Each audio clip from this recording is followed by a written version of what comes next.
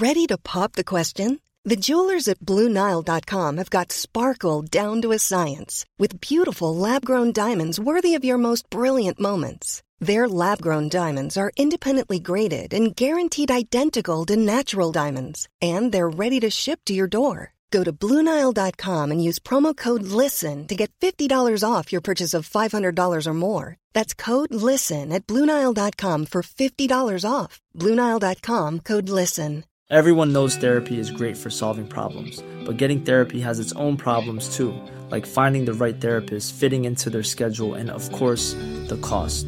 Well, BetterHelp can solve those problems. It's totally online and built around your schedule. It's surprisingly affordable too. Connect with a credentialed therapist by phone, video, or online chat, all from the comfort of your home. Visit BetterHelp.com to learn more and save 10% on your first month. That's BetterHelp, H-E-L-P. Burrow's furniture is built for the way you live. From ensuring easy assembly and disassembly to honoring highly requested new colors for their award-winning seating, they always have their customers in mind. Their modular seating is made out of durable materials to last and grow with you. And with Burrow, you always get fast, free shipping. Get up to 60% off during Burrow's Memorial Day sale at burrow.com/ACAST. That's burrow.com/ACAST. burrow.com/ACAST.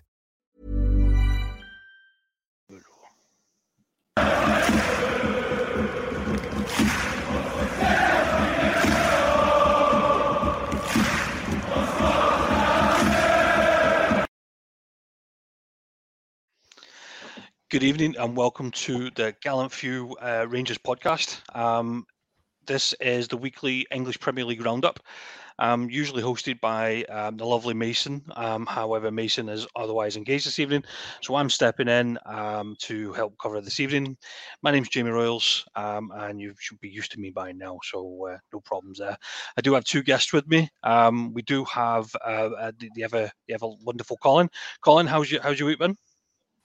It's been very good, Jamie. It's been an eventful weekend in football up both sides of the border as well. But I've been looking forward to this. There's been a lot of big results, and for the first time ever, I've actually got a wee notepad with some ramblings, so I won't be watching Match of the Day as we record. I've actually watched the games beforehand. Good man.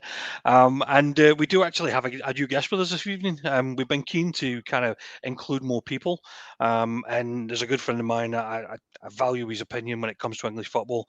And that's the lovely Jonathan Meeks, also known as Meeksy. Meeks, how have you been, mate? I'm good, mate. Thank you. Thanks for having me. It's nice to be here. Looking forward to it. Good. You've obviously been you've been keen on listening to the podcast since I kind of joined, and you always like to give a bit of commentary in the comments itself. So it's always good to kind of get you with a headset on, and we can actually pinpoint you to a chair and kind of get you involved. So yeah, looking forward to it. Yeah, you're going to pull me up for something I said, haven't you? You've got something lined up? Absolutely not. I wouldn't do that one bit. Just saying, it's good to have more people on. So. Good. Thank you. Yeah, no, good, all good. Colin, you did hit the nail on the head. It's been an absolute crazy week again. If it wasn't for VAR decisions, it's actually probably more based on the results this week. And I don't think we can start anywhere apart from the first team that's been confirmed as relegated, and that's Southampton. They had an absolute mare of a game at the weekend, and they lost to Fulham. Did you manage to get to see that one, Colin? What's your thoughts? It was very typically Southampton, particularly since the turn of the World Cup. They have just been so poor, haven't they? And I think probably my only big criticism of them is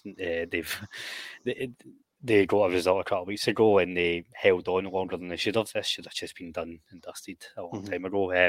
The goals, Jamie, it wasn't like, I don't really know how to describe it. You could tell they'd really checked out, you know.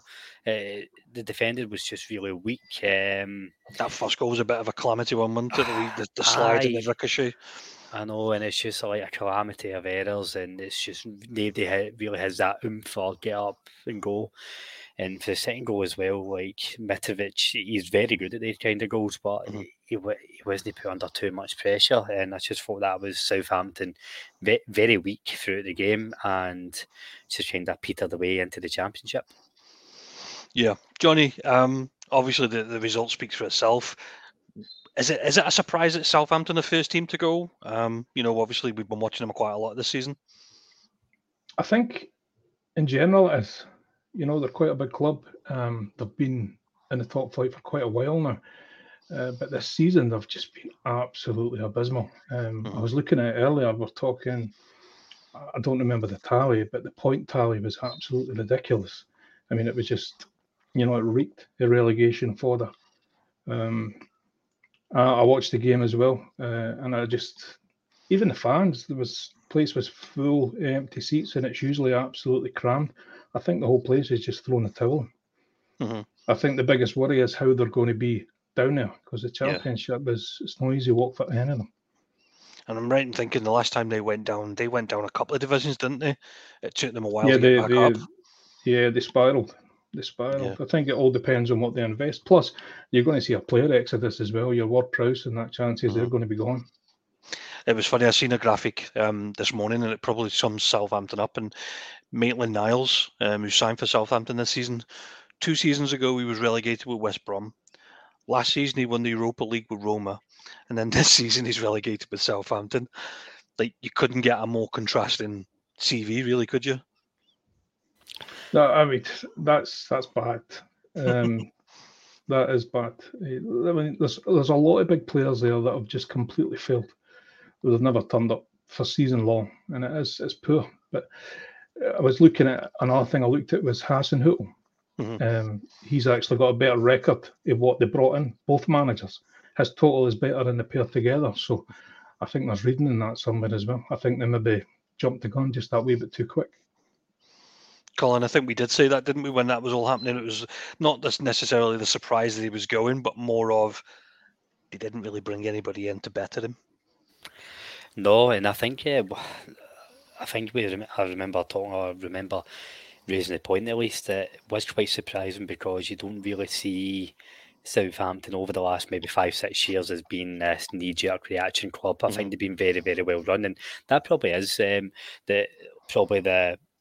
wee bit of a sadness to it, that this era's come to an end. Obviously, they've had a very good transfer model. They've bought cheap sold ties, some big names like Wanyama and Van Dijk, obviously, and they have really been punching above their weight. And getting rid of Hasenhüttl, it did really seem un-Southampton like it. If you like it, I think they do.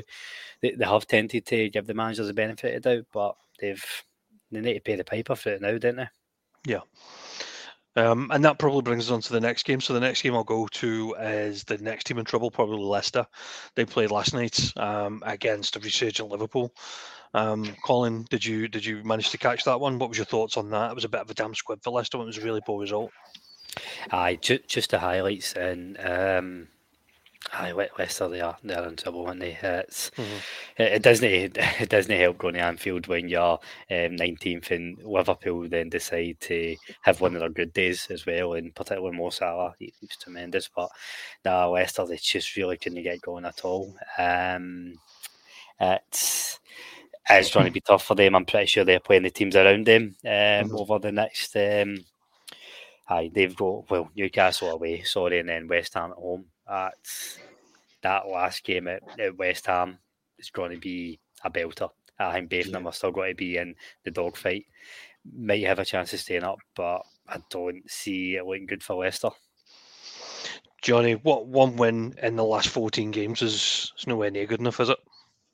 No, same again. I looked at that today. I knew it was bad, but I never realised it was that bad. Another team who have been really poor. I flagged it probably a couple of months ago that they were in trouble. I don't think they're recovering for that. I don't see it happening. The only saving grace they might get is West Ham on the last game, if they're still, in and around Europe. That we've seen them at the weekend that were poor. That might give them a chance, but just not good enough. And it's another team that if they drop, they're in serious trouble, because every big name there is going to go. Yeah, I think I said the other day, I think they've got 7 first-team players out of contract this summer, which is frightening for that quality of a team. I seen it today as well. It was 2 years to go today that they won the FA Cup. Now you think about their last few years, they've won the Premier League, won the FA Cup, and they're about to be relegated by the looks of it. That's some contrast, isn't it, in terms of form and favour and whatever. Do we think it was holding on to Brendan Rodgers too long, or do we think this one's down to the players, like just not doing it for the manager? Colin, what do you think, man? I actually had this down as a point I wanted to raise, because Dean Smith is getting slaughtered in certain forums and media. I think Brendan Rodgers, out of the two managers, has to take more of the blame. Rodgers left them 18th. 18th, I think he was in the relegation zone or just above. I think Rodgers checked out. I said this in one of the first pods that we done. Like, I don't know, check out, work his ticket, but he didn't look as if he had the desire and motivation to get the tune out of the players. And I don't think he could really just inspire himself to, to lift it another level. And I mean, we've all been in jobs when we've had to do that, but I think this was really evident. I think he has to carry the can. And your question there, Jamie, do they pay the price for no addressing that sooner? Then I think so. I think if we start to see these signs in January, when they start to slip, and I know I'm going to sound like such a hypocrite here, because I always moan English Premier League teams get rid of their managers too quickly, but I think the writing was on the wall for this going that way. Yeah, I remember there was an incident last year where I think they exited one of the cups, and he actually publicly named a couple of the players and said that they weren't doing it for him. That's classic Brendan Rodgers for me in terms of losing the dressing room, and it's probably never got that back. And there was a rumour at the beginning of the season that they couldn't afford to sack him because of the financial fair play issues that they had. But Johnny, kind of going back to what they said, they're losing a shit ton of players. Maddison's going to be the standout name. There's talk he's off to Newcastle. Tielemans. I mean, I was absolutely shocked last night at how poor Tielemans was. Like, some of these boys weren't even running, in my opinion. And I was listening to something this morning, and it was a fan who was phoning in, and he said to his wife, "See, when you go in at 2-0 down, what does Dean Smith to say to the players? Like, half of them aren't even going to be there in 2 weeks' time. How do you get them motivated?" And it was probably evident because they never came out the second half either, really. I don't think he can. I think the players have probably accepted that's what's going to happen. They're probably thinking about those moves already, and agents are probably, making ground into getting those moves for them. I mean, you've called it with Rodgers before. And I agree, I think they dragged their heels with it. But there was something else going on there. Where obviously you said financial fair play was part of it. But I don't know if there was a bad relationship. But I mean, they couldn't invest. They sold players. I think it was on the cards, nearly. Yeah. I think it was on the cards for pretty early in the season. But yeah, they are going to be in trouble, definitely. I don't see them coming straight back up. And my favourite subject, and I'm not going to lead this conversation, is obviously the other side of the coin.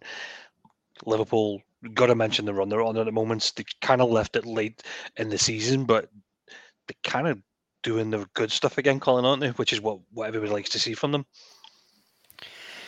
Five wins on the trot, but at least there might be more than that. Just looking at the league table there, it's not just the manner. It's not just the wins itself. It's the manner in them. It's very Klopp-esque again, isn't it? And that they're bang up for that aggressive on and off the ball. They're starting to hunt in packs again. Mo Salah I thought he had a great game. He also got man of the match on Monday, and they looked very, very clinical. And I think Liverpool are always at their best, and you'll know this better than me, Jamie, when they get goals for all over the pitch, or at least threats for all over the pitch. And it's not just relying on that front three. Obviously, Salah was involved in everything, but Curtis Jones put him up with two, and then Trent again. That's when Liverpool are at their best, when teams don't know what path to defend most. Do they go Do they block the passages through the middle? Do they shuffle out wide? Do they stop the crosses? Liverpool at their best to do have it all. What they've struggled with is just consistency and depth, and it'll be interesting to see do they take this momentum into next season. 7 on the trot, that was last night. 7 wins in a row. Wow. So yeah, they definitely turn around. Johnny, for you, how pivotal to this is there's been a lot of talk about obviously Trent's new role. Are you buying into it? Do you see it? Do you like it? Do you not like it? I personally, 100%. I like it up until the point he has to try and defend and run back to his right back position. When you stick a Man City up and you think he can't really stay in the middle of the park there, can he? Really, he's got to do a bit of defending. I think if they've got to let them do that, they have to have cover. Somebody stepping in every time. But there has been a difference. And I think most people, maybe not so much Liverpool fans, but most people out with that said that for a long time that he was suited a bit further up the pitch. He can pick a pass. He can strike. Defending is where the question mark is. But last night he was much better. He was tracking back. He tracked back quite a few times. I like him there. I think they're better with him in that position than keeping him still at the back. I think I said before, Jamie, I really like that role for Trent. And again, like MD Bomb before 1990 will kill when I say that a full-back's role isn't primarily to defend nowadays. And I think Liverpool do really embrace that. If Liverpool can go and get somebody like in the mould of Rodri, and like that kind of that energetic number 6 who can cover like probably both sides of fullback, just somebody who can sweep up and protect the defence a wee bit more. I think that's key to getting the best out of Trent, because I don't really know if like the likes of Henderson or Fabinho or they can do that role, but not themselves. See that kind of one-man sweeper of the midfield, that'll do wonders for Trent. Yeah, I think this last month he's got 4 assists and a goal in these 7 wins. Arguably one of the players of the month, but still some people would like kind of give him a lot of shit, and I think sometimes it's enjoyable. You kind of forget how young he actually is and everything he's won. He's pretty much won everything from a club perspective. And he's 23 years old, so he's got plenty of football left in him. And I do think the natural progression is to move him into the midfield. The Stevie Gerrard's mould, if you like. He started in the defence, moved his way to midfield, and then became more of a link-up man. So I do believe he's got a big future and a big summer ahead of us. Arguably the fixture of the weekend was Sunday's Arsenal-Brighton. Probably one of the best performances I've seen from Brighton in a long time, if I'm honest. Was it more about Brighton or was it more about Arsenal losing 3 points, Colin? The headline's going to be about Arsenal, just because of the season they've had. But on the day, it has to be Brighton. This, I think, is really unfair on Brighton when we talk about Arsenal capitulating. I think that has to be the conversation of their season, but I think they were just beaten by a better team on the day. And I think Arsenal looked quite bright to begin with, and they didn't take their chances, but it's just Brighton, they had a bit of clinicalness that they've not really had throughout the full season. I think where some teams will take 2 or 3 chances, sometimes they are quite wasteful, but they do create a lot, so that helps them. But I thought they looked dangerous every time they move forward. It's credit should absolutely go to them for the weekend. Johnny, did you buy into some of the comments that I've seen from the main media is that Arsenal froze because they'd seen the City scoreline before it? There was that talk that if Everton turned up, and we'll come on to it, because City won, did that then get in the way of Arsenal's thoughts, or were they just blown away by the better team? It shouldn't get in their thoughts, even if they did see the result, because regardless, it was a must-win. I think it would be a disservice to Brighton, who were just excellent.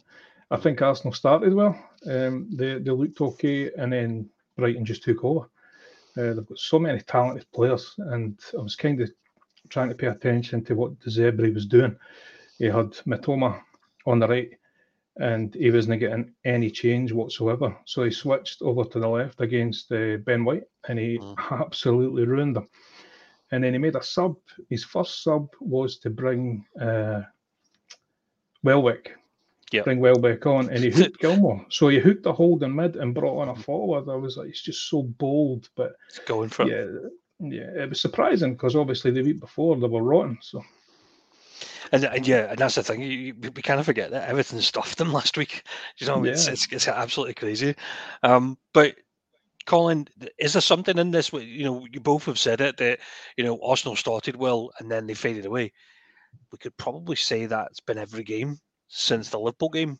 They started brilliant for the first 20 minutes. They go 2 up. It gets pulled back. It then happened again the next week against I think it was West Ham, wasn't it?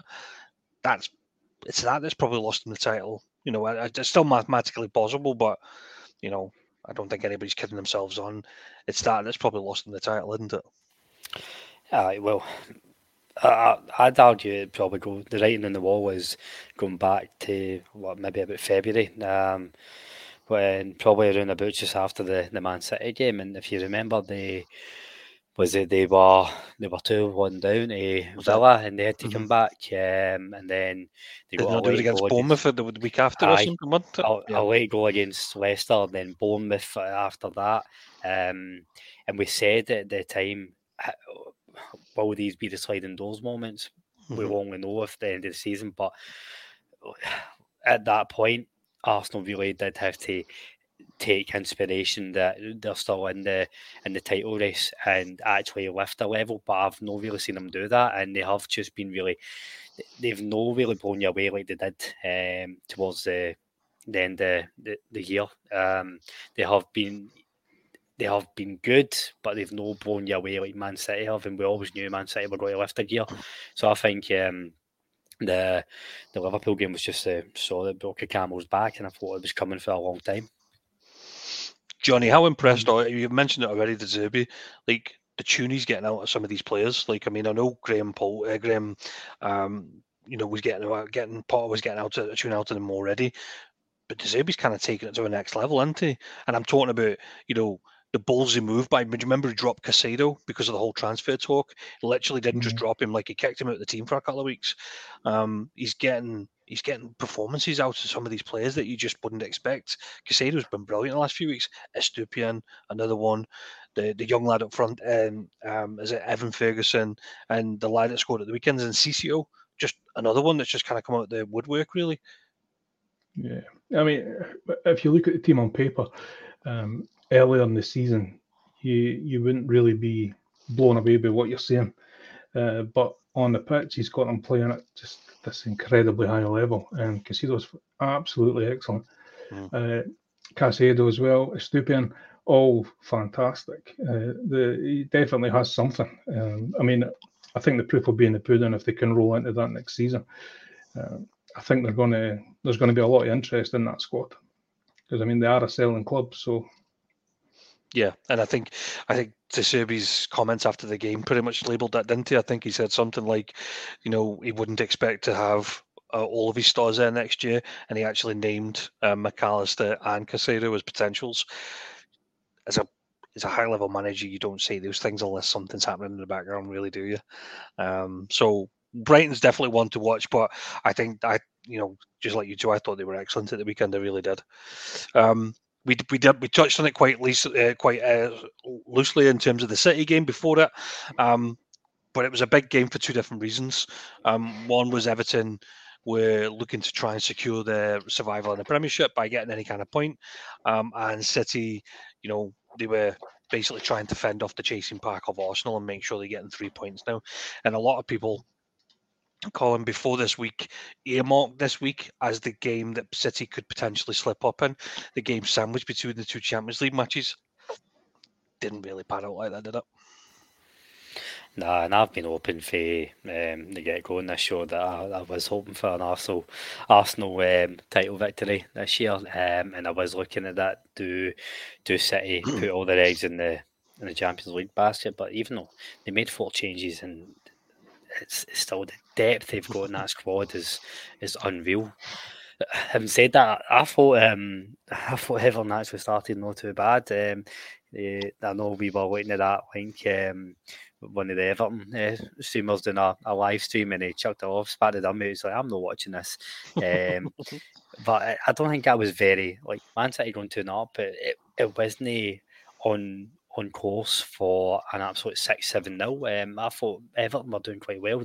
They forced Man City into a couple of mistakes, and I think we said this at the beginning in Sean Dyche's reign. It's what he's got to try and do, the counter attack, the quick break forward. Nathan Patterson at fullback, he's very good at getting that going. And Calvert-Lewin being back, he's adds a wee bit of energy. And I thought Everton were probably unlucky not to, in a better day, then maybe take one of their chances. But if you don't take your chances early against Man City, then they're always got to punish you. Johnny, I know one of these is one of your favourite subjects, right? So I'm going to give you the chance. Yerry Mina, how much shithousery can he get away with? And the reason why I call it out is it actually probably put Everton at a disadvantage, because he was obviously sent on to try and ruffle Haaland. And he didn't. He ended up getting fucked over himself, and it was everybody else but Haaland that was scoring the goals. It's like all that focus wasn't across the team as opposed to what you would expect it to be. Yeah, he's a bit of a parody, isn't he? It's funny. There's been a few times where they've actually complained about other teams with shithousery, and they are the absolute worst for it. Yeah. He's not the best, but look, City are a different level. Like Colin said, Gundogan was the goal for Gundogan was just something else. Just that wee moment of quality. Actually, at the time, Everton, they had the ascendancy. They started well. The press was high. They were forcing mistakes, but then that's all it needs. That wee flash, and then the game is straight on its head. I think they're probably done, and Yerry Mina will be going with them. Clench my fist and hope there. However, I will try and play it out. They play Wolves this week, so if they were ever going to get any points, it was going to be from the last two games, in my opinion. And I think they play Wolves this weekend, and I think who's on the last days? I think is it Bournemouth or something? I think they've got. So they're still within it. However, the one thing that came out of that game is that Calvert-Lewin went off injured again, and he's now in a mad rush to try and be fit for this weekend. And we know how well they play without a striker, Colin. Now spin dice ball. Go on. I don't know, man. Like, I generally, I was surprised that they've no brought MDN in January. I think I said that. Like, I did half expect like Andy Carroll or somebody come out of nowhere for Sean Dyche and just play like big guy, wee guy up front.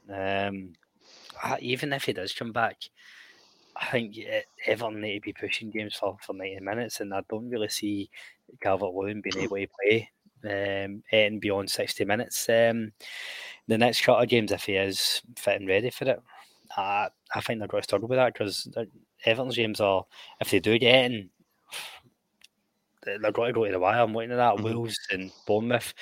I don't see it likely Everton going 2-3-0 up very quickly.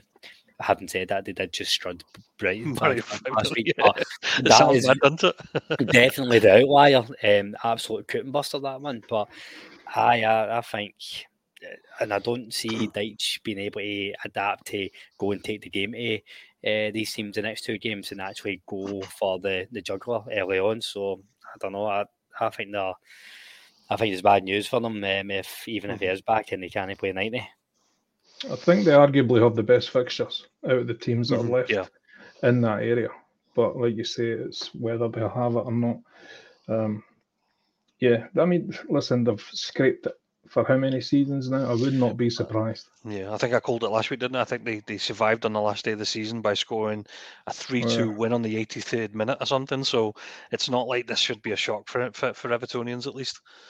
But the other team that's arguably just as shit and pretty much managed to gain a point was Leeds against Newcastle at the weekend. Colin, did you manage to get to see that? That was always going to be goals in it, though, wouldn't it? Absolutely. Leeds, they've no they've not been prolific, but they always do.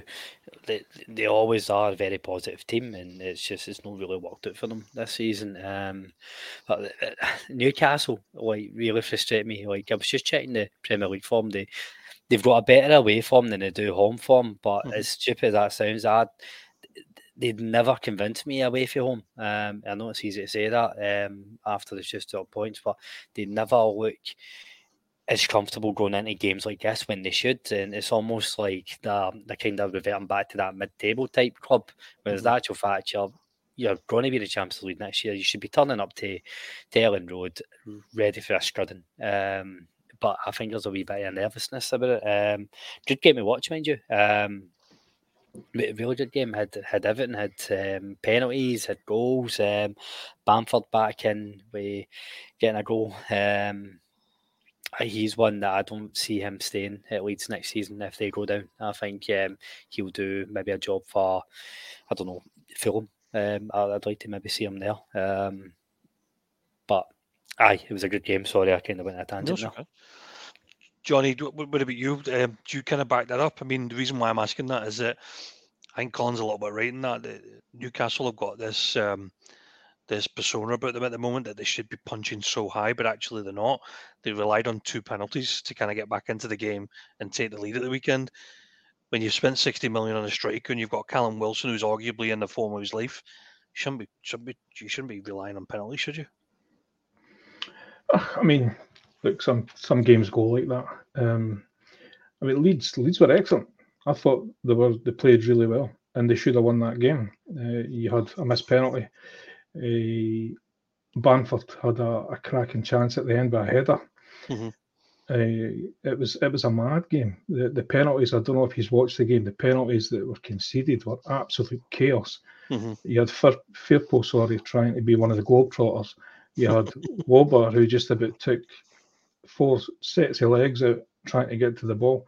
Yeah, but I don't know. I mean, look, Newcastle have done well. They've done well. And yeah, they've spent a lot of money on a striker, but when you look at the other players they brought in, like your Burn, these kind of guys who you would have said were journeymen, and now they're playing at pretty much the highest level. I think they've done well for what they've spent. I don't think they're going to blow teams out of the water every week. I think that's going to happen erratically until they keep improving, basically, with personnel. What do Leeds need, Johnny, to stay within this? When we just spoke about Everton, and the thought process is probably going to be between Leeds and Everton, in my opinion, of who goes down. What do they need to do that Everton can't or can? A fucking miracle, mate. They've got West Ham away, and again, go back to West Ham with they're invested in Europe. That they could well be down in tools and be heavily rotated. Spurs at home's the last game. Again, Spurs are not much better at the moment. So, and there is a chance they might. Colin, do you think one of these two teams that we just mentioned, do you think they get enough points, or do you just think it depends on who's worse? It's going to be the battle of the shittest. It really is. And as mental as it sounds, it's like who could finish minus 10 goal difference on the least. Everton, Wales and Bournemouth aren't playing for anything. But I don't see. I think Everton need to go and work for that. I don't see them being positive enough. Weirdly enough, I see Leeds against Spurs is probably the best chance at home.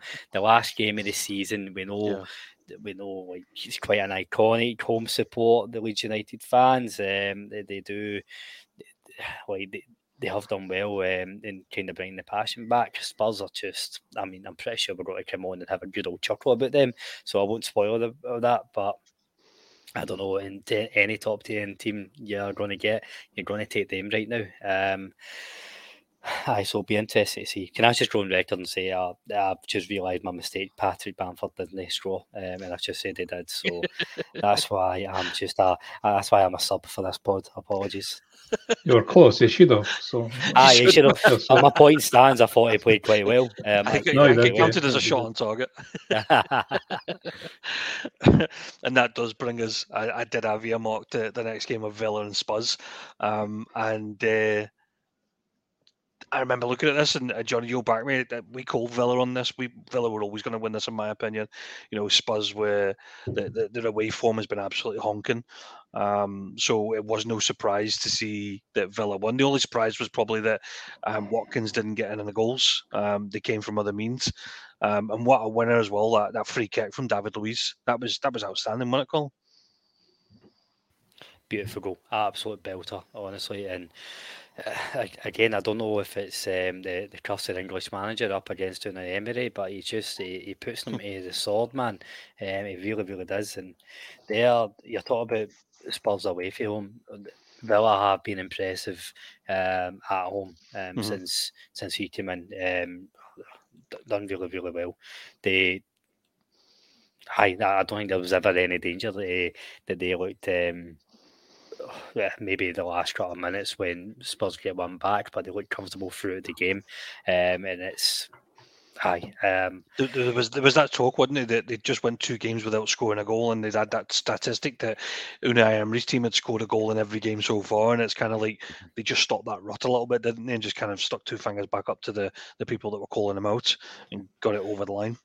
We speak so much about the praise for Emery, and I don't think we can understate it. But even the mentality and the change in attitude for the Villa team, they actually turn up to these games looking so comfortable in what they're doing, and they don't. It's not Spurs are coming, we need to raise our game, or even against some of the other bigger teams as well. They're very comfortable in what their setup is, the level of ability as well. It's a joy to watch right now. Johnny, I know you've got a little man crush on Wee Meatball. How impressed have you been with him this season? Yeah, I love John. He's just a very good player, mate. When we were watching him up here, you could tell straight away that he was playing at a level way below where he should be. But yeah, he seems to have settled. I think there was a wee period of time where he wasn't getting a game. He was dropped for a wee bit. But under Emery, he just seems to be a different level. You could say that about a lot of them. I think they've been excellent. I like the lad, Jacob Ramsey. I think he's a tidy player. I think he's got, I think he'll do well. Probably needs to stay there a wee bit longer. But yeah, I agree. I fancied Villa from the off with that game. Spurs just aren't at it at all. I don't know what's going on there, but it just seems to be at the minute a bit of a circus. Quick question. Do you think that was a penalty for Kane? Hey, I'm Ryan Reynolds. Recently, I asked Mint Mobile's legal team if big wireless companies are allowed to raise prices due to inflation. They said yes. And then when I asked if raising prices technically violates those onerous 2-year contracts, they said, "What the f*** are you talking about, you insane Hollywood ass?" So to recap, we're cutting the price of Mint Unlimited from $30 a month to just $15 a month. Give it a try at mintmobile.com/switch. $45 up front for 3 months plus taxes and fees. Promo rate for new customers for limited time. Unlimited more than 40 gigabytes per month. Slows full terms at mintmobile.com. Everyone knows therapy is great for solving problems. But getting therapy has its own problems too. Like finding the right therapist, fitting into their schedule, and of course, the cost. Well, BetterHelp can solve those problems. It's totally online and built around your schedule. It's surprisingly affordable, too. Connect with a credentialed therapist by phone, video, or online chat, all from the comfort of your home. Visit BetterHelp.com to learn more and save 10% on your first month. That's BetterHelp, H-E-L-P. No, I think, listen, they always find a goal, Spurs, and it's usually a penalty or it's always against the run. It was the same because that game should have been dead at half time. Villa should have been out of sight. But Kane's clever. You've seen it in slow-mo. The keeper, Martinez, he commits, and as he's committing, Kane already knows what he's doing. His legs are up and he's ready to go over before contact even happens. But it kind of gives the referee No a option. conundrum because Yeah. he's played on the dive, but Martinez was going to clatter him. So you know what I mean? I don't like it. It's not a penalty I like to see, but I can see why. And Colin, so we kind of spoke about Spurs a little bit there, and I don't know if you've seen, but the news over the last few days was that apparently they're no longer continuing talks with Julian Nagelsmann. Now, the Nagelsmann one was really there because he's probably the biggest name available right now, or potentially available right now. It seems a bit crazy that they're pulling away from so many deals, and I don't just mean Nagelsmann, but there's a few managers now that have distanced themselves. I think the last one was the previous Spanish manager, was it Jose Enrique? These are big names. There's something doesn't sound right there, does it? I'm gonna just copy and paste the snippets I've been speaking about Spurs and Chelsea in terms of the manager pursuit for the last few shows. No elite manager in the right mind is Ronnie go for. Is Ronnie take a gamble on Spurs and Chelsea right now? Why would you? For Spurs, if you're going to have to work with Daniel Levy, who has this idea of Spurs whereby he doesn't really want to back it up with the investment in the right infrastructure, you're setting yourself up for a fall. I mean, Conte, you've seen that early on. I mean, what happened with Conte doesn't make him a bad manager. I just don't think he was right for Spurs.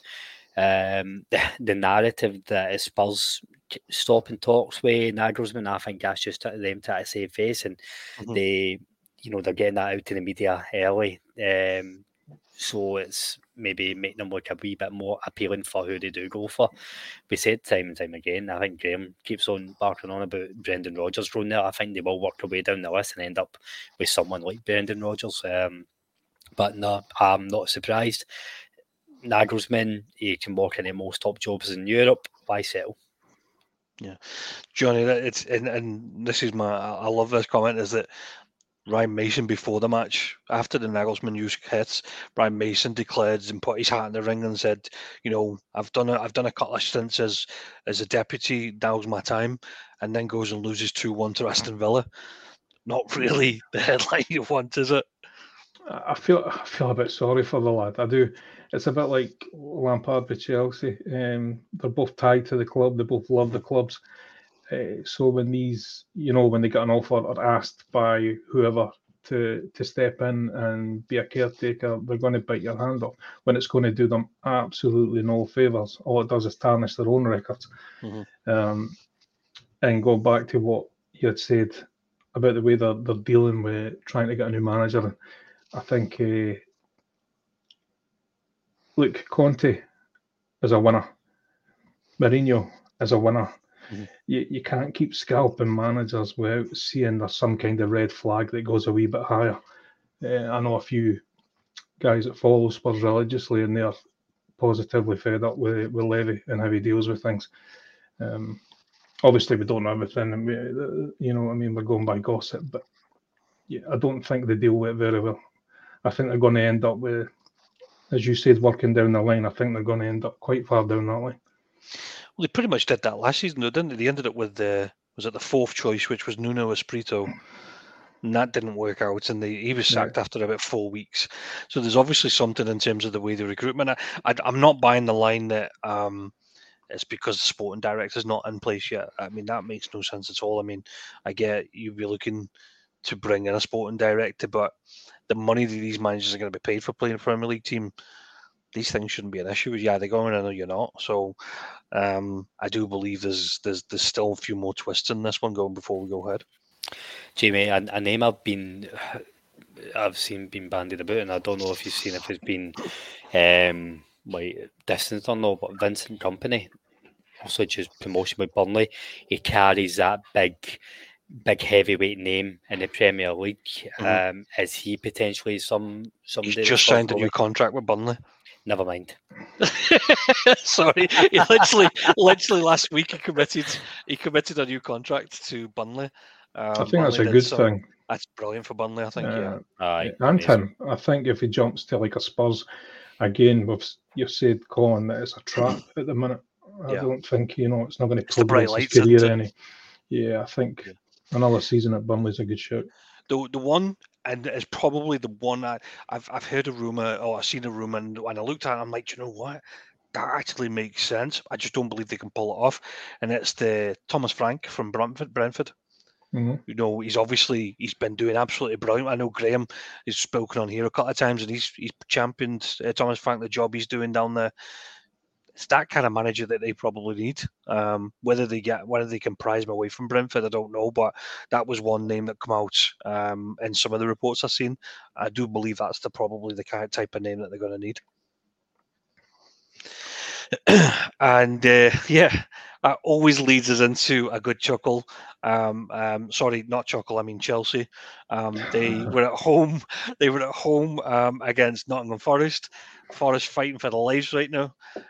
They managed to get a couple of points on the board, and they go and prove everybody wrong and get another point to get at the weekend. A thoroughly entertaining 2-2. Johnny, I'm going to come to you for the simple fact that I know you're a big follower of Chelsea, and I know you weren't convinced pre-match when we were talking about putting a coupon on. You were very much not touching Chelsea because you don't know what kind of Chelsea are going to turn up. Again, he made a lot of changes, didn't he? Yeah, I think he made a lot of needless changes. They were better, obviously, the week before. I mean, changing the keeper just seemed like there was no reason to do it. I mean, I know Kepa can be a bit hit and a miss, but so can Mendy. And he's been a fantastic shot stopper in recent games. It could have been a lot worse for him in a lot of those games if it wasn't for Kepa.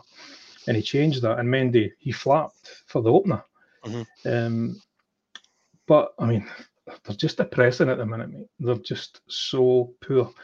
No confidence in them whatsoever. Even with that win, I'd say to you that I had a feeling something was going to go wrong. And it absolutely did. I don't know. I mean, we've seen this week, hopefully the manager thing's been sorted out. But, yeah, right now they're a mess. But taking nothing away from Forest, they were good. They played well.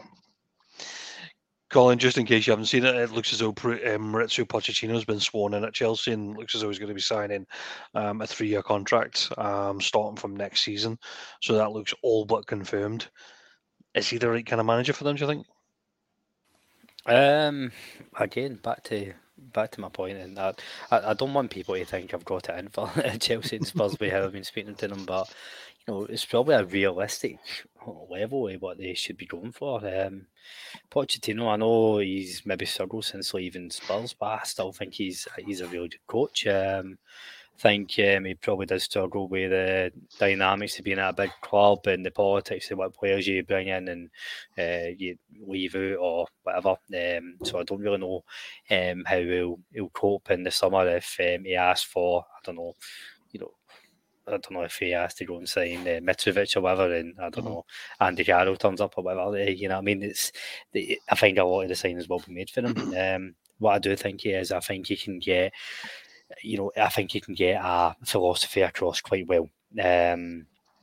Which at the very least I think will give Chelsea a wee bit of stability in the next season if it is, and we're probably talking about with this group of players, at the very least getting them back in the European competition. I do think a lot of people are putting their nose up at Pochettino, and I think it's maybe a wee bit unfair. Yeah, I agree. Sorry, mate. No, it's okay. I was going to say that, if you think about where Pochettino's been successful, he's been successful at lower clubs where he's got a tune out of players and excelled them. He's not going to have the opportunity to be involved in transfer talks, in my opinion, when it comes to Chelsea. So actually, he's going to be more day-to-day on the training pitch with the players, actually getting back to doing what he probably does really good. So I think he'll do all right there. But again, it's another project. Do you know what I mean? You can't just swear Pochettino in and think he's going to get it right within 3 months. They've got to back him. They've got to, even when they do have the odd slip up every now and again, and I think that's going to be a challenge for, because if the Chelsea fans turn, we've seen that already. John, the one question I had for you is that it's one thing that's been evident with Chelsea is that they're missing a striker, and the one name that's been bandied about the moment that manager gets announced is Harry Kane. Yeah, think it goes there? I think I was discussing this recently. I think in terms of Harry Kane, it's a bit like Declan Rice. The price tag is going to outprice 90% with world football, really. So unless he was going to go to the Middle East, if he was staying close by, the only team in in England that are mad enough to actually go and try that is Chelsea. Or Todd Bowley, because he's just having a party at the minute. He's just throwing money. And what you said about Poch coming in, I think you're right. I think there's people who are going to do all the signings. But I genuinely believe that there is a set of quality players in there. There's some of the most sought after, young players in Europe. So I think he could do a really good job. But yeah, as a striker, they really need one. Definitely. I don't think Havertz is strong enough for the Premier League. I think he gets brushed off far too easily. But it needs to be done correct. We've seen what happened with Lukaku. That was an absolute faceplant. They can't afford to do that again. I mean, they're basically paying for him. He's due to come back as well, isn't he? Yeah. I mean, maybe with a new manager, maybe that'll get rectified. I don't know. But that was a massive letdown. But I don't see Kane moving, to be honest with you. I think Kane stays where he is. Yeah. I think, see, with Pochettino coming in, I think Chelsea need to, I mean, if he does come in, I think Chelsea need to maybe move away from this star name striker like this, just spending money and hoping that £80 million is just going to fix it, and maybe start to actually build a squad. They do have the makings of a good squad there, just need to be used right. I think a really recent example is probably Man U, where they were just okay, maybe we spend X amount on Pogba, that'll fix everything, but no, you actually need to build a squad. I think the worst thing they can do is actually go and try and just put all their eggs in a number 9 basket. You look at Man City up until Haaland came in, there is ways you can play without a number 9, and you know what I mean. I think it'd be really, really silly to just go for like a Harry Kane-esque player. Yeah, they've got. I mean, you look at the strikers' options now. They've got Sterling, Mudryk, Havertz. They've got plenty of attacking midfielders that can play a false 9. They probably still are a number 9 away from actually doing something decent though with the squad. But I'm with you guys. I don't see it being Harry Kane as the fix. I think they need to go for it. See if they could get Harry Kane 10 years ago. See that Harry Kane that was coming back from Norwich on loan and kind of started to light the Premier League up a bit. That's the kind of striker that they need. Young, energetic, not a stalwart name, and just blows them away because of obviously the rest of the team around them. But we can't obviously pass on the fact that Nottingham Forest did good. They, a couple of weeks ago, they were dead and buried in some people's opinions because of the way they were free falling. But they've kind of turned it around a little bit, Johnny, haven't they? Yeah, mate, the recent results have been really good. They have, I think they finished against is it Arsenal and Palace? I think is the last 2 games. Much better. I like the big lad Iwobi. Seen him at the back end of last season in the Championship, and he was dynamite. I think the lad Brennan Johnson gets a lot of the plaudits, but I think Iwobi is one for the future. He terrorised them. But I mean, Chelsea were their own downfall as well. I think they kind of invited them back into the game. But I think they'll be safe. They've done well. I don't think they'll be one of the ones to go down. Colin and Steve Cooper, he's been sacked about 4 times this season and still comes up smelling the roses, and he's probably going to get arguably his best result from a managerial performance in terms of keeping Forest up after having 26 new signings. That's absolutely crazy, isn't it? Go back to the transfer window and you're like, that's fucking 26 new players. What in the absolute fuck? I know. And again, we keep on talking about stability. I think there's a lot of, I think there's a lot of money spent in Nottingham Forest, but I think they just need to, in the Nottingham Forest squad, they probably just need to add a few first team signings instead of just, bringing fucking MD and anybody and everybody. And incidentally, I don't think staying up is going to take Steve Cooper out of the firing line. I think if I'm not in them Forest, I probably would be looking at who do we move on and try and take them to the next level. I'm surprised that they didn't pull the trigger a wee bit earlier. But I think good to see, though. Aye, good to see. Absolutely, and I don't want to be advocating that people lose their jobs because I moan all the time about how quickly they do it. But I'm with Johnny. I think they've probably got to do enough to stay up. But I wouldn't. I hope for Nottingham Forest they don't rest on their laurels and they probably try and do move Steve Cooper on. There was a couple of, in my opinion, a couple of dead games in the group in the weekend. Just more that nothing left to play for, kind of seeing the week out. And Crystal Palace and Bournemouth. Crystal Palace have had a bit of form recently, and so have some of the players, and we've talked about them quite a lot. But news today is that Roy Hodgson is in talks to extend his stay with Crystal Palace. Now, my question is probably more of, I completely understand why that's now a thing, because obviously how well he's got them. But you go back to his age. I mean, he's going to be 76 before the end of the year, going into the next season, going into 77. Are Palace in danger of doing what they did last time, which was get rid of Roy Hodgson, bring in a project. The project doesn't work out, and then they go back to Roy Hodgson again. It's like the never-ending cycle, isn't it, with Palace, Colin? Aye, and I think Ollie in this pod said surprised at the time that they got rid of Vincent Kompany because he got Vincent Kompany, beg your pardon, Patrick Vieira, because he got through obviously he was a poor runner form, but he played against the hardest teams, and he had all the teams round about him to see out the season. So that's when he was most likely going to get the points. And I think it's so short-sighted for Crystal Palace. Guys like Roy Hodgson, Sam Allardyce, Sean Dyche, they are good at one thing, and that is a dogfight. If you keep Roy Hodgson on for next year, you're setting up for a dogfight, where in actual fact they need to trust in the process. And I know how wanky that sounds, but if you are going to go with a project, you can't half-arse it. You really do need to commit to it for 18 months, 2 years. So I think really short-sighted if they keep Roy Hodgson on. Johnny, what about yourself, mate? Yeah, I like Roy Hodgson. I know he gets absolute pelters, but I like the man. I think there's something honest about him. But I agree 100% with Colin. I think he's done fantastic. We see the difference in them. You can see that the potential is there. I mean, you guys touched on it last week on the pod. The front 3/4 is dynamite when they get going. And it was the same at the weekend, even though there wasn't much to play for.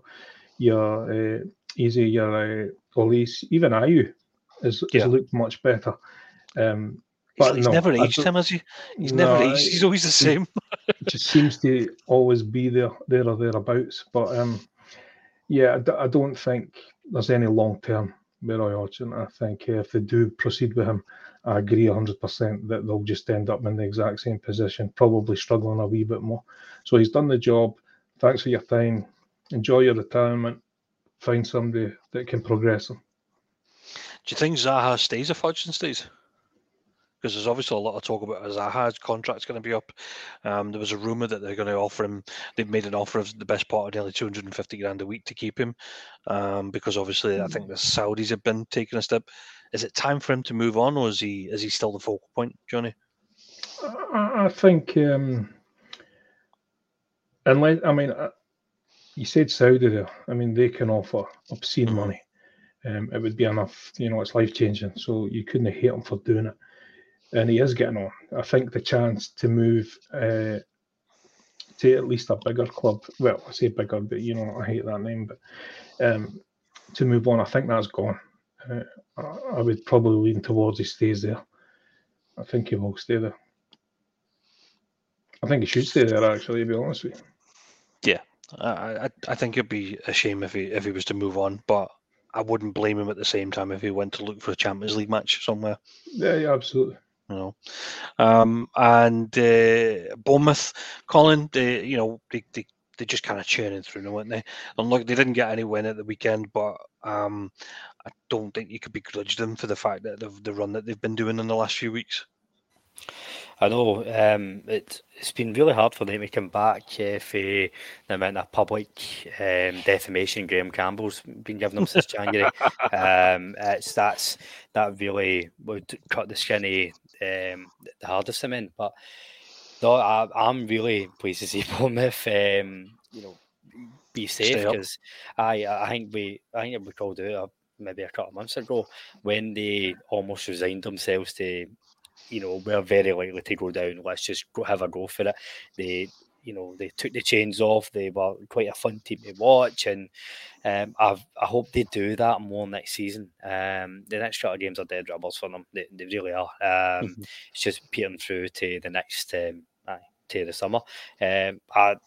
I'd like to see Gary O'Neill stay there and hopefully just be a wee bit more positive. I don't think he's going to get a massive backing, but I think it really is going to be about how they set up and the philosophy.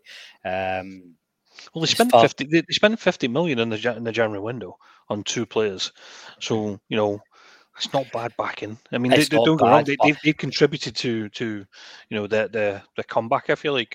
Mm-hmm. But do you see them go and spend 100 million in the summer? I don't really know. It might be around the 50 million mark again, which again, it's mental money. But the other teams just like Burnley, Burnley are going to spend probably double that, for example. And we've got 2 more games to cover then. So the next one was the Man United and Wolves. I'll call this a dead rubber. Some people are not calling it a dead rubber because Man United are trying to fend off the comeback from Liverpool. I don't see it. Man United would have to drop 2 games in order for Liverpool to kind of get back into contention for the top 4. This game was probably more about whether Rashford was going to be fit or not. Johnny wanted it. There was a lot of talk about Rashford and his availability because when he doesn't play, you're kind of unsure what kind of type of man you turn up. Tell the truth, you were sweating for your fantasy football. That was first. The rest was second. Toma's on my bench. He's coming on. yeah. I mean, they are a better team with him in it. It's been a wee bit off the boil last couple of games, but I think Man United have in general.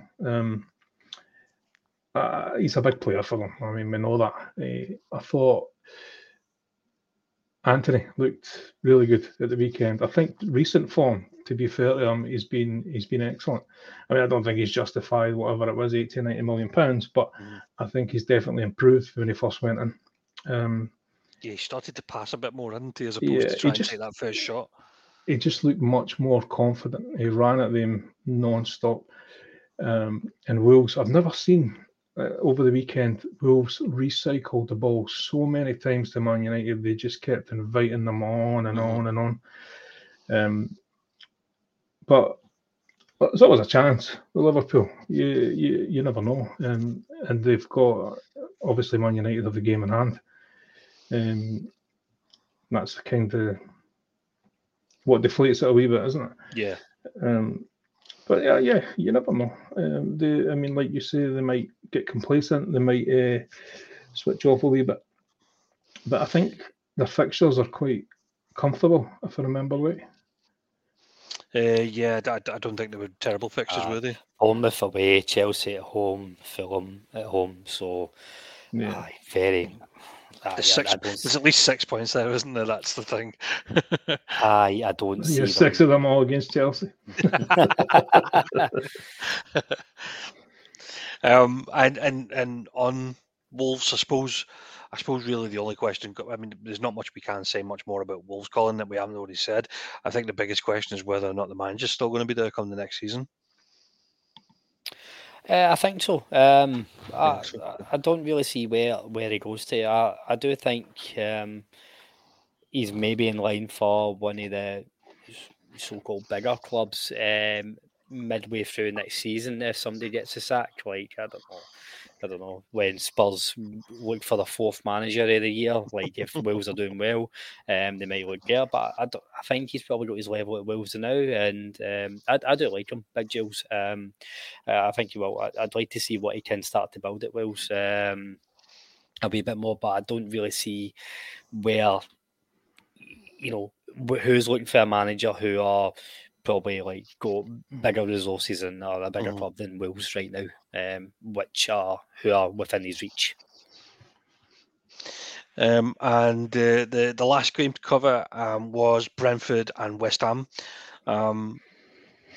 Going into the weekend, didn't have much hope for West Ham purely on the basis that I think Moyes had already said that he was going to make abundance of changes come the fact that they've got this Europa League semi-final either side of the game. Johnny, you obviously watched the game and the highlights. Anything that stand out for you? Was it same as, or were you surprised with how well Brentford were? No, mate. Like you said, I didn't expect West Ham to offer much. They'll be fully invested for the coming game. They're safe in the table, so yeah, it was kind of as expected. But I mean, Brentford done well. To be fair to them, I like the lad Mbeumo. He played well, had a good game, and Brentford should have scored more. They had a hell of a lot of chances, but yeah, I think West Ham are quite happy. They'll quite happily write off what's left if they can progress in Europe. It's mad, Colin. I remember a couple of weeks ago, remember when West Ham were facing the chop, or there was people talking about whether they were going to go down, and there was a poll put out, and it was if you could win the Europa League but you went down, would you take it, or would you take surviving in the Premier League and come and runner up in the Europa League? And 80% of fans said they would get relegated and take that cup win. Absolutely. Find that, I don't know whether I'm fine with that or whether I find that a shock. I don't know. Coming from a man who spent his formative years watching third division football, maybe I'm trying to big up the lower league football. I was quite pleased to hear that. Fans saying that, and it's very easy for me to say when it's not my club in question. But I think there's too much on the English Premier League focusing on getting top 10 is like a historic season. No, big silver things at the end of the season, all that's important.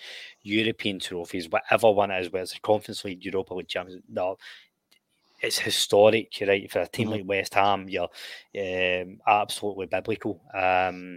Whereas, I always tease Graham about Harry Kane. Harry Kane for me will be a pub quiz question because he's no got these silver things. Whereas, yeah, so I can understand the fans thinking in that rationale, and I think it's probably quite healthy.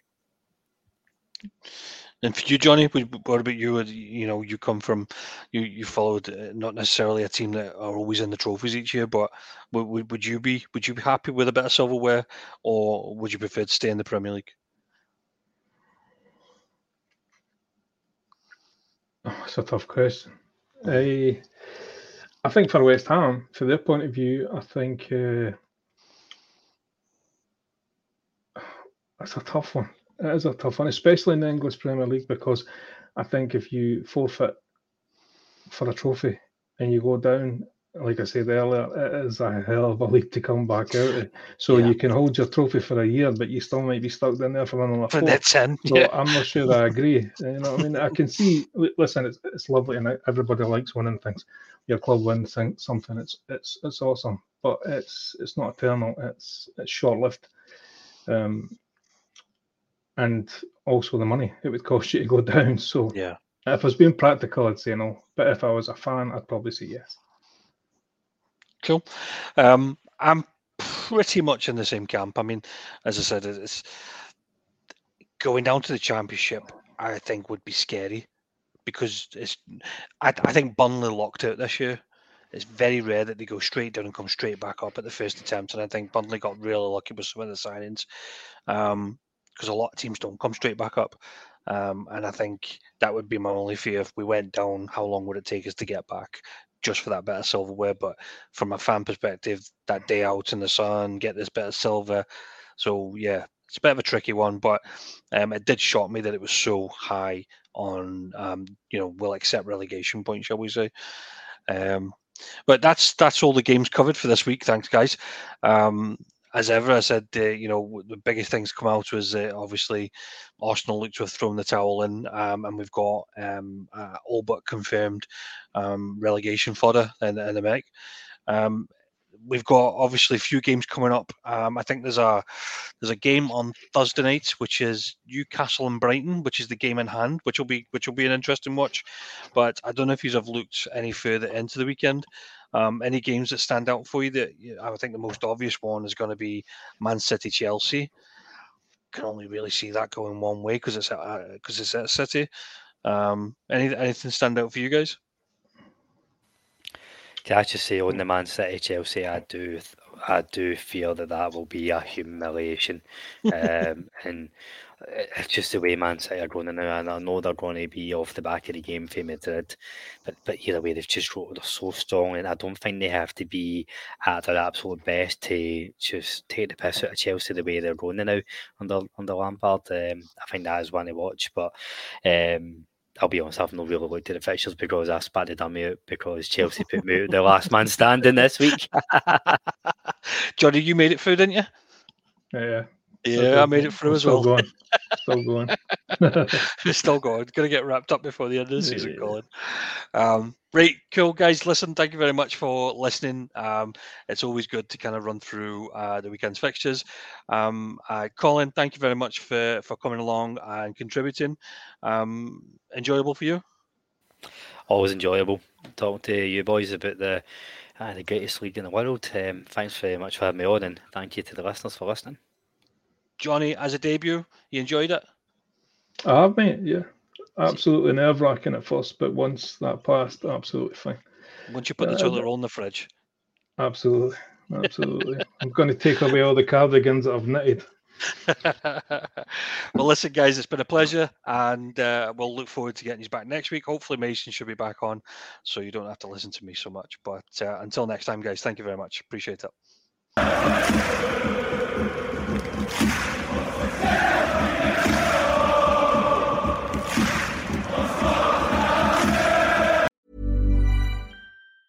Mom deserves the best, and there's no better place to shop for Mother's Day than Whole Foods Market. They're your destination for unbeatable savings, from premium gifts to show-stopping flowers and irresistible desserts. Start by saving 33% with Prime on all body care and candles. Then get a 15-stem bunch of tulips for just $9.99 each with Prime. Round out Mom's menu with festive rosé, irresistible berry chantilly cake, and more special treats. Come celebrate Mother's Day at Whole Foods Market.